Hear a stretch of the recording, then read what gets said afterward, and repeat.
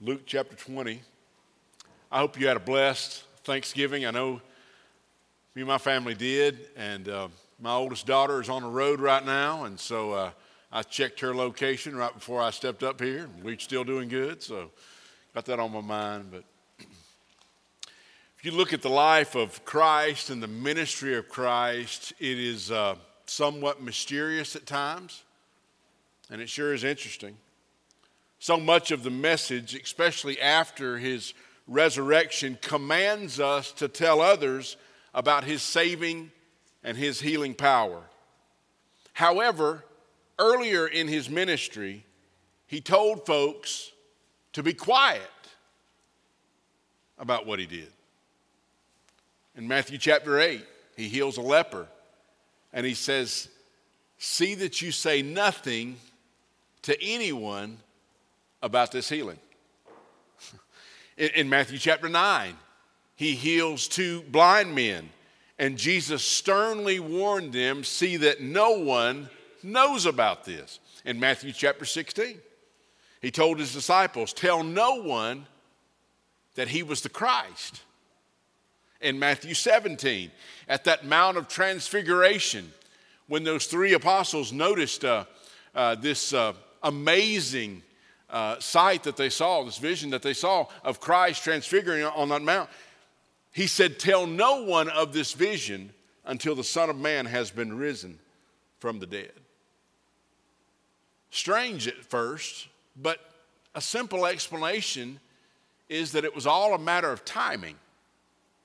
Christ was in the midst of his ministry of training his disciples to establish the groundwork for the church before he should, as Luke 9, verse 51, which I mentioned last week is a tremendous chapter here, that of setting his face toward Jerusalem. However, then he arrives in Jerusalem, and he's different. What he's asked to be quiet about in the past, what he's asked to somewhat stay dormant at times so that he could further the ministry before the church leaders of all people would come after him. Now he's very open about it. He's made his way to Jerusalem, and he's different. He is open. He is boldly proclaiming. He is clear completely about his message and what he'd have for us to share. He makes his triumphal entry. He cleanses the temple by turning the tables in the marketplace. He stirs up the chief priests and the scribes by teaching daily to the massive crowds that they could do nothing about. And then they ask him.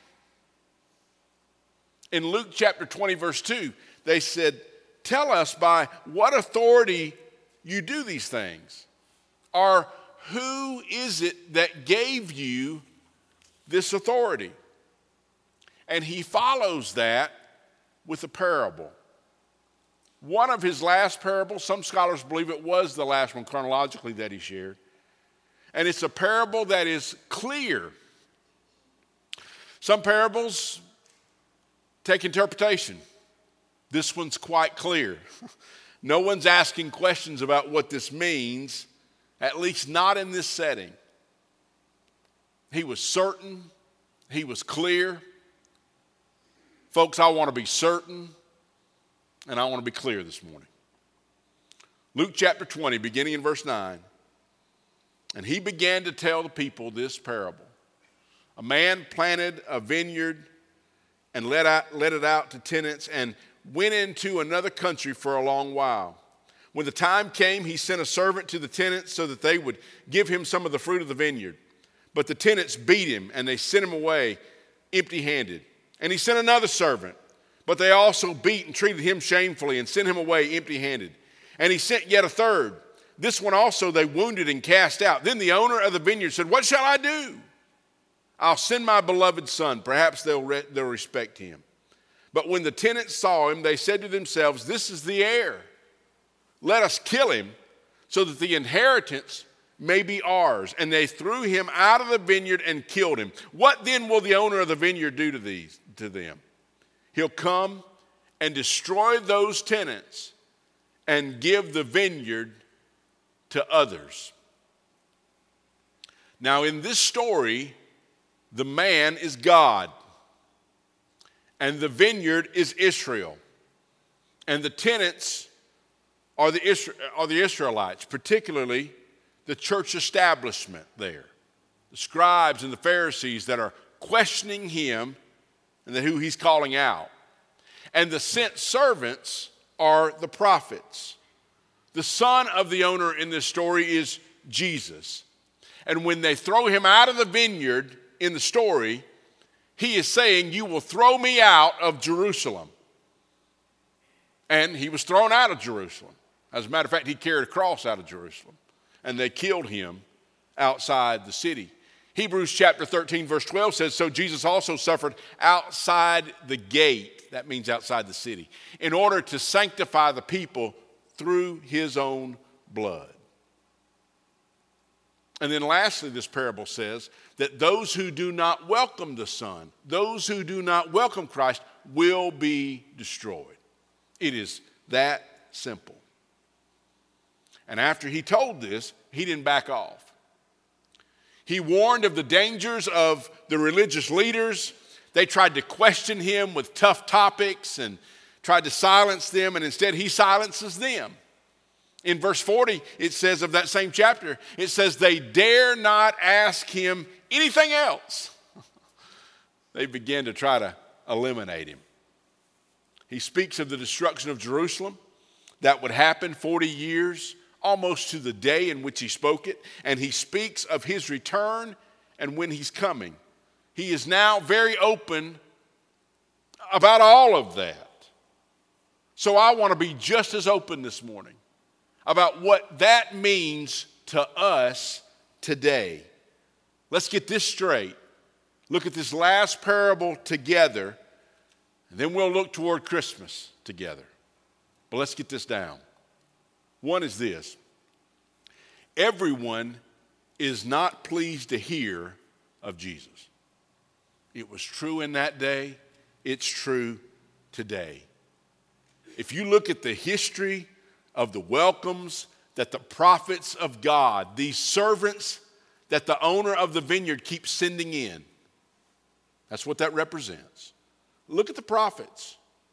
They were not received very warmly. At times they were ignored.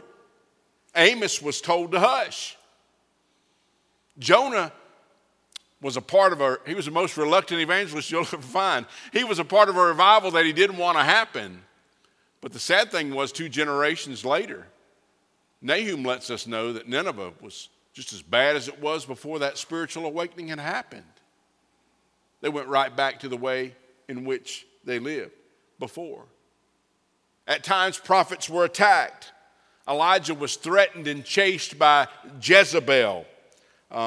Micaiah was slapped and imprisoned for telling the truth when others wouldn't tell the truth in 1 Kings 22. Zechariah was stoned to death between the temple and the altar. Yet God continued graciously to bring his messengers to the tenants. Now remember, he brought him to the tenants, not the owners. They didn't own the vineyard. They were just maintaining the vineyard. And of course, the one that stands out the most was Jesus speaks, and he speaks directly to them, was John the Baptist, who when John the Baptist came speaking, they were reluctant to hear what he had to say, resisted that. And of course, because he spoke so boldly against the sin in Herod's life, and because he was so influenced by evil people, John the Baptist died for standing up for his faith. He spoke all this to the tenants, not the owner of the vineyard. God's the owner, just the tenants. And I want you to understand that whatever you have and whatever you are, we are tenants. We are maintaining what God has given us. We're not in charge. We have a responsibility to that's invested in us. But this vineyard is not ours. This vineyard is his. We're to make the most of this life that he has given us because we're sinners. And our only hope is to do that, what God has given us to do in our lives. to make the most of the life that God has given us. And he is gracious and he is patient, but I want you to understand, he is not indifferent. He's very involved and cares a lot. Don't ever get confused that the patience of God is the thought that he's not deeply involved with our response to him, because he is. And notice that when they did not welcome the first ones, the owner graciously did not remove the tenants. He kept giving them new opportunities. Now it's interesting that he comes back to these sharecroppers to get the profits from what they had raised. And as the harvest comes in, you would send people in stages. When the first part of it came in, you'd send somebody to collect it, a messenger to collect it. And when the second part came in, you'd send them again. Well, the owner noticed that on the first time, when they didn't respond to him, he didn't give up on them. He sent another. He sent another. And the response was the same. I want you to know that everyone is not pleased to hear of Jesus. Second thing is this. Everyone does not welcome Jesus. Obviously here, the landowner then sends his son. And the tenants threw him out and killed him. And Jesus is obviously prophetically speaking of the mistreatment and his impending death. And notice in this story, before they kill him, they see him coming, and they say in the story that Jesus told, if we kill him, it could all be ours.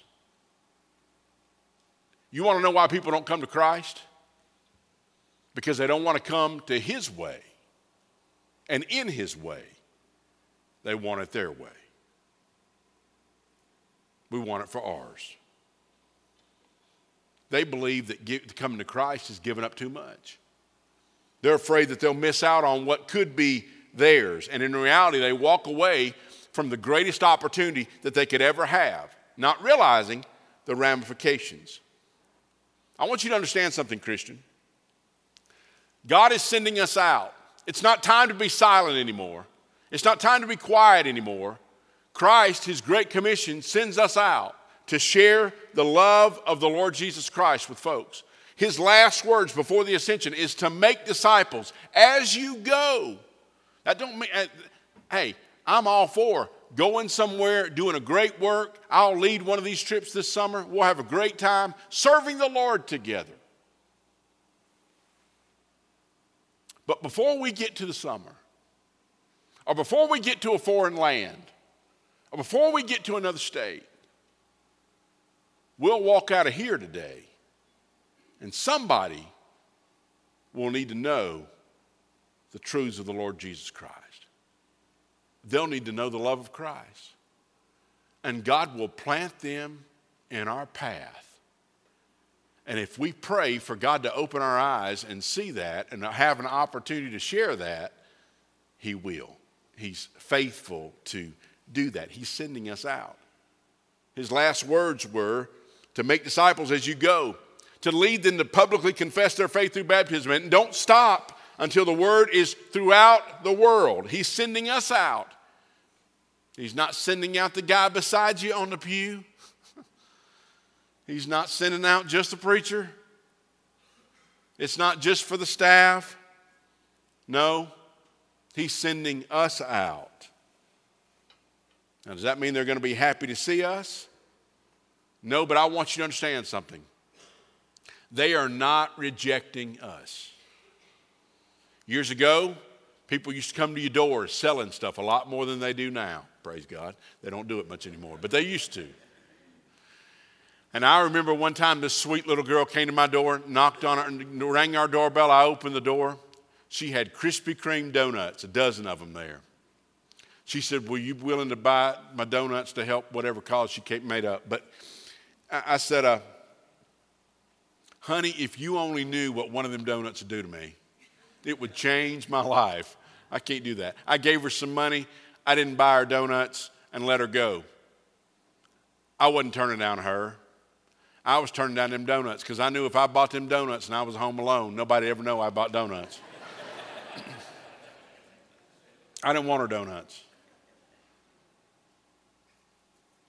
And when telemarketers call me, yeah, I might be rejecting them. I don't know about that, but let me tell you something. When you go in the Lord's name and you share Christ with somebody, they're not rejecting you, they're rejecting God. When you give the gospel, you present them with an opportunity that they have to do something with. And if they reject it, it's not you. I want you to get this because I think this holds people back from sharing their faith openly. Success in sharing your faith with somebody, sharing your faith in Christ with somebody is not salvation. Success is when you share and when you trust the Lord of the harvest to do with that seed that you've sown whatever he chooses to do and work in their life. Our responsibility is to share. Their responsibility is to respond in obedience. We don't speak to people about Christ for our fruition. God has sent us, and he may already be working in the hearts and the lives of those that he's sending us to. We have no idea how God has worked and moved in others' lives. I had a guy walk in the other day. We had a door open because there's renovation going on. And a secretary was out. And so this fellow walked straight in the office, walked straight in my office, which is fine. Walked in my office. And he told me, he said, I need to pray. He said, I'm Catholic, but I need to pray. And he told me the burden that he had. And I shared that with you if you got reminded.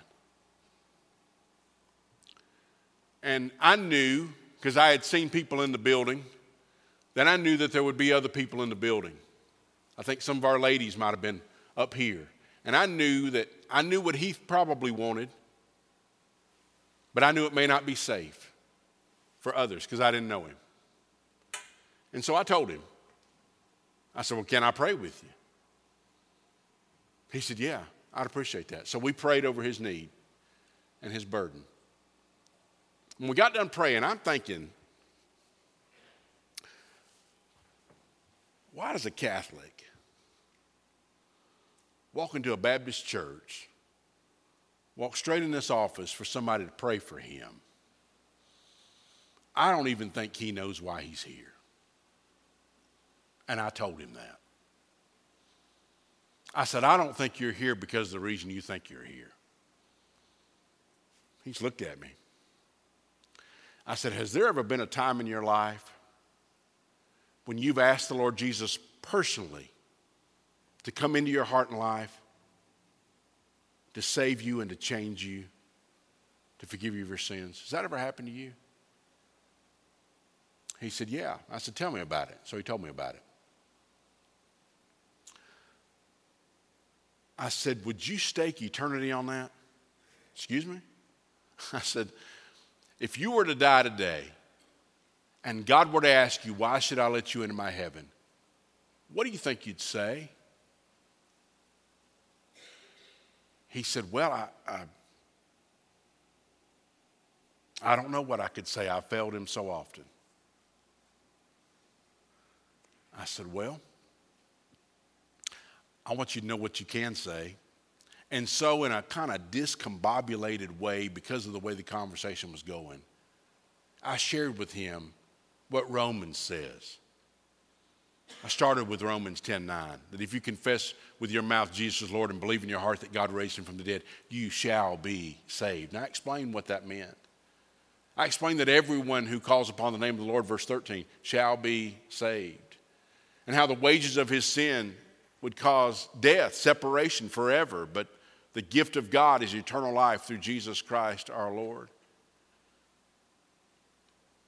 God demonstrated his own love for us, that while we were yet sinners, Christ died for us. And I went through all of that and shared all that with him. And then I said, has anything like that ever happened to you? He said, I think so.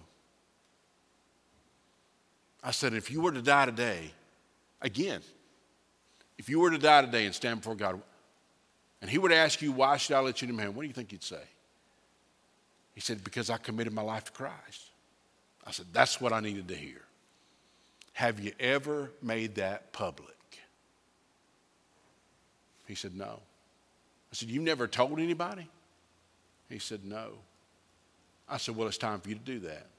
And I explained how Scripture said, from Paul's example in Romans 10:9, when he speaks of openly confessing Jesus as Lord, that's not a quiet thing. That's not something that you do in the pastor's study. That's something that you do in the open, to boldly proclaim your faith in Christ.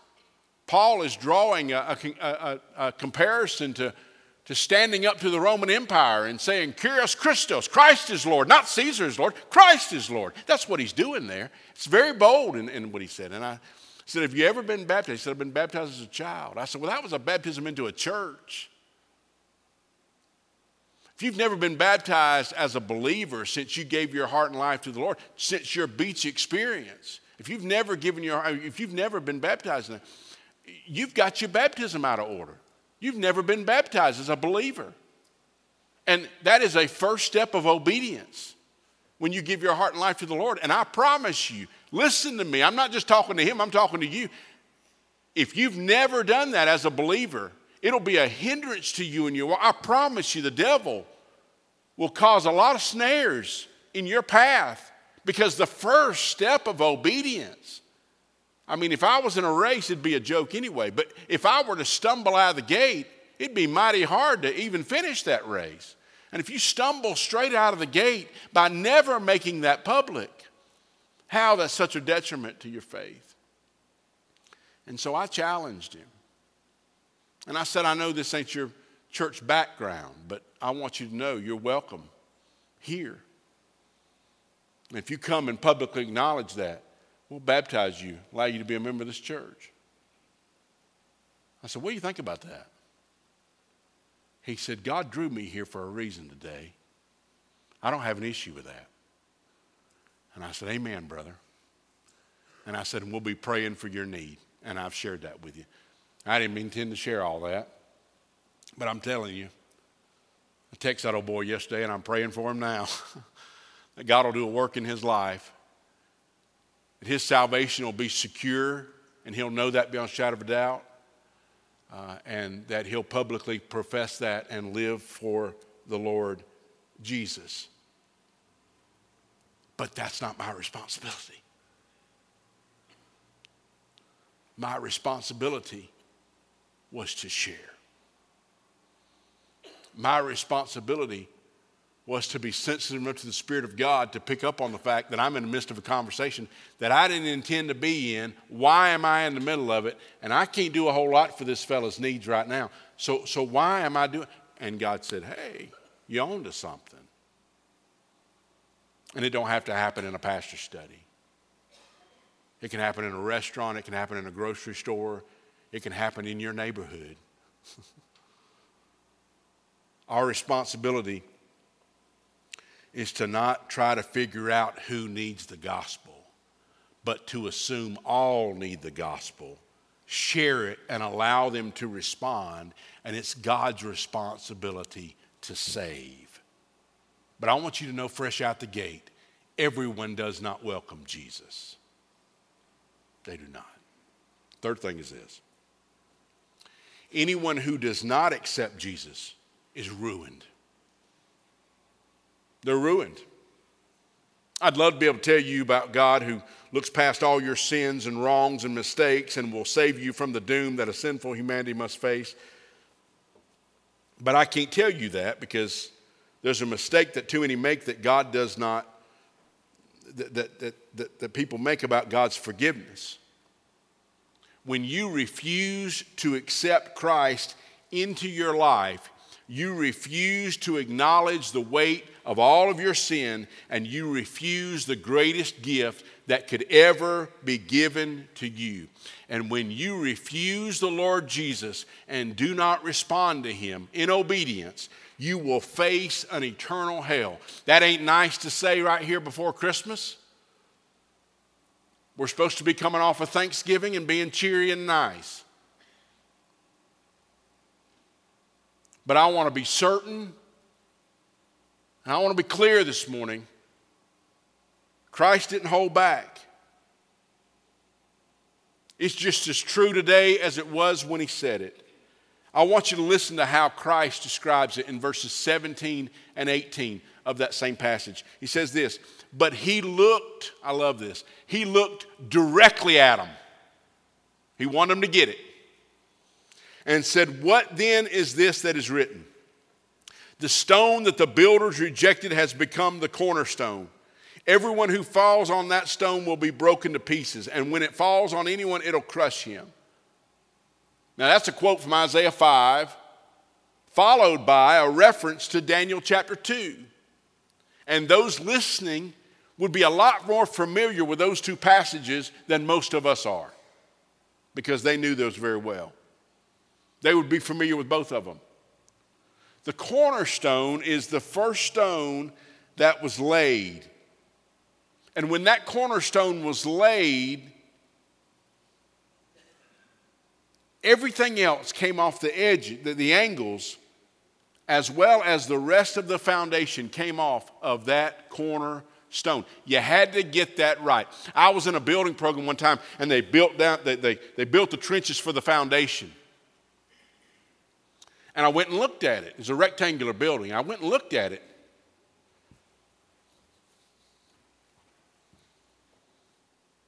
I said, something's wrong. I said, where's this door? And they showed me. They had dug the foundations in a wrong way. Was that 90 degrees? It was wrong. I said, you got to turn this building before you build it. You got to turn the building. If they hadn't got the foundation right, the whole thing would have been off. My friend, you got to get the cornerstone right. That's what he's talking about. You got to get that angle correct to start with. Christ is the cornerstone in which we build our life on. He's the cornerstone that the church is built on. And the word also can be translated capstone, which is the last one that goes in place. This word is so appropriate here. Scripture tells us that Solomon's temple had 80,000 stonemasons working on it, and that the stones were pre-cut at a quarry and delivered to the site. 1 Kings tells us that there was not a sound of an iron tool to be made on the holy place at all. They did not want to hear them working. So quietly, they constructed that temple. Get this, for 7 years they worked like that. And there's a rabbinical story that goes back to the building of the temple, that one day a large, odd-shaped stone arrived, and they thought it was a botched stone. So they laid that stone aside, and they continued to build. And as the building progressed, that stone got in the way, and so they moved that stone. And as they continued to build, that odd-shaped stone was still in the way, and so people were stumbling over it. And so they moved that stone again and set it over by itself and let it sit there. And toward the end of the work, the scaffolding was set up, and they were waiting for the capstone to be placed in the main arch of the temple. They began to look and to look for that piece and noticed that the quarry had not brought the piece that they needed for that. So they told them. They asked the quarry. The quarry said, we sent it a long time ago. They looked harder, and they hid in the overgrowth of the brush and the trees, because they had been building for 7 years. They found the stone that had been rejected so long ago, and it perfectly fit in that keystone, capstone, arched way, and held up the weight of the building because it perfectly fit. Just like the capstone is the last and climactic piece that holds it all together, so the Lord is the cornerstone. Our sure foundation is to build our lives on nothing else but Christ. And he's also the capstone. That is the finale. That is the final piece of the puzzle, the keystone, which all else relies on. Jesus Christ is the cornerstone, the starting place. He's the capstone, the end. Scripture calls him the Alpha and the Omega. That means the A and the Z. He's the author of our faith. He's the finisher of our faith. He's what we're made of. The rest of the New Testament assures us that he's also the foundation of the church that is to be based upon. The church is built upon Christ. It comes and it goes with Christ. If he's not the head and before it, I don't want to be a part of it. And the potential of this church or any church is not limited by our inability, but instead is enabled by his limitless ability. If you were to ask me where First Baptist Church started, I could tell you how a group of Baptists had a burden for a church in this town, and how after looking at several plots of land, they accepted the lot that was offered to him by J.M. Stewart. I can tell you how 29 people left their churches to become charter members of this church, and how on May 16th, 1891, the Pickens Baptist Church was formed with an initial offering of $7.42. And when I read that, I thought, Lord, let us have a better offering on Sunday than that, please. $7.42. You know what they did with it? They sent it to missions. I'll get to that next week. However, if you ask me where the church started, I'll point you to Jesus. The stone the builders rejected. The leader of the churches, the leaders of the church rejected, even killed him, is in fact who this church is built upon. He's the foundation. He's the pinnacle. He's where we begin. He's where we end. And Colossians tells us he's the one that holds every other part of us together. If you ask me what to build your life on, I'll tell you Jesus. And if you have to do, and you need to respond to it, because you have to do something with Jesus. Jesus said, you either build your life on him, or you stumble over him, or you get crushed because of your response. You either build your life upon him, or he'll mess you up for all of eternity by rejecting him. Jesus is what we build our lives on. And he said that some fall on this stone and get broken, and others are crushed by it. And I will tell you, that day, the Pharisees didn't get what he was saying. They didn't like it. It made them mad, and they left mad. What I'm telling you today can upset you. Or my prayer by the Holy Spirit of God that it'll convict you, to make sure that we do everything that we need to do to be right where God wants us to be. We can and should build our lives on him today, but I want you to be clear, because Christ is clear and Christ is certain. Accept it or not, believe it or not, just like he looked at them in the eye, I look at you in the eye today with certainty to tell you your hope is found in the Lord Jesus. He has planted opportunities in your life for you to respond, including this one today. As he sends workers to you, let him see his harvest. Respond in obedience. Don't be obstinate. Don't be possessive. Understand that everything you have and everything you are was given to you by God.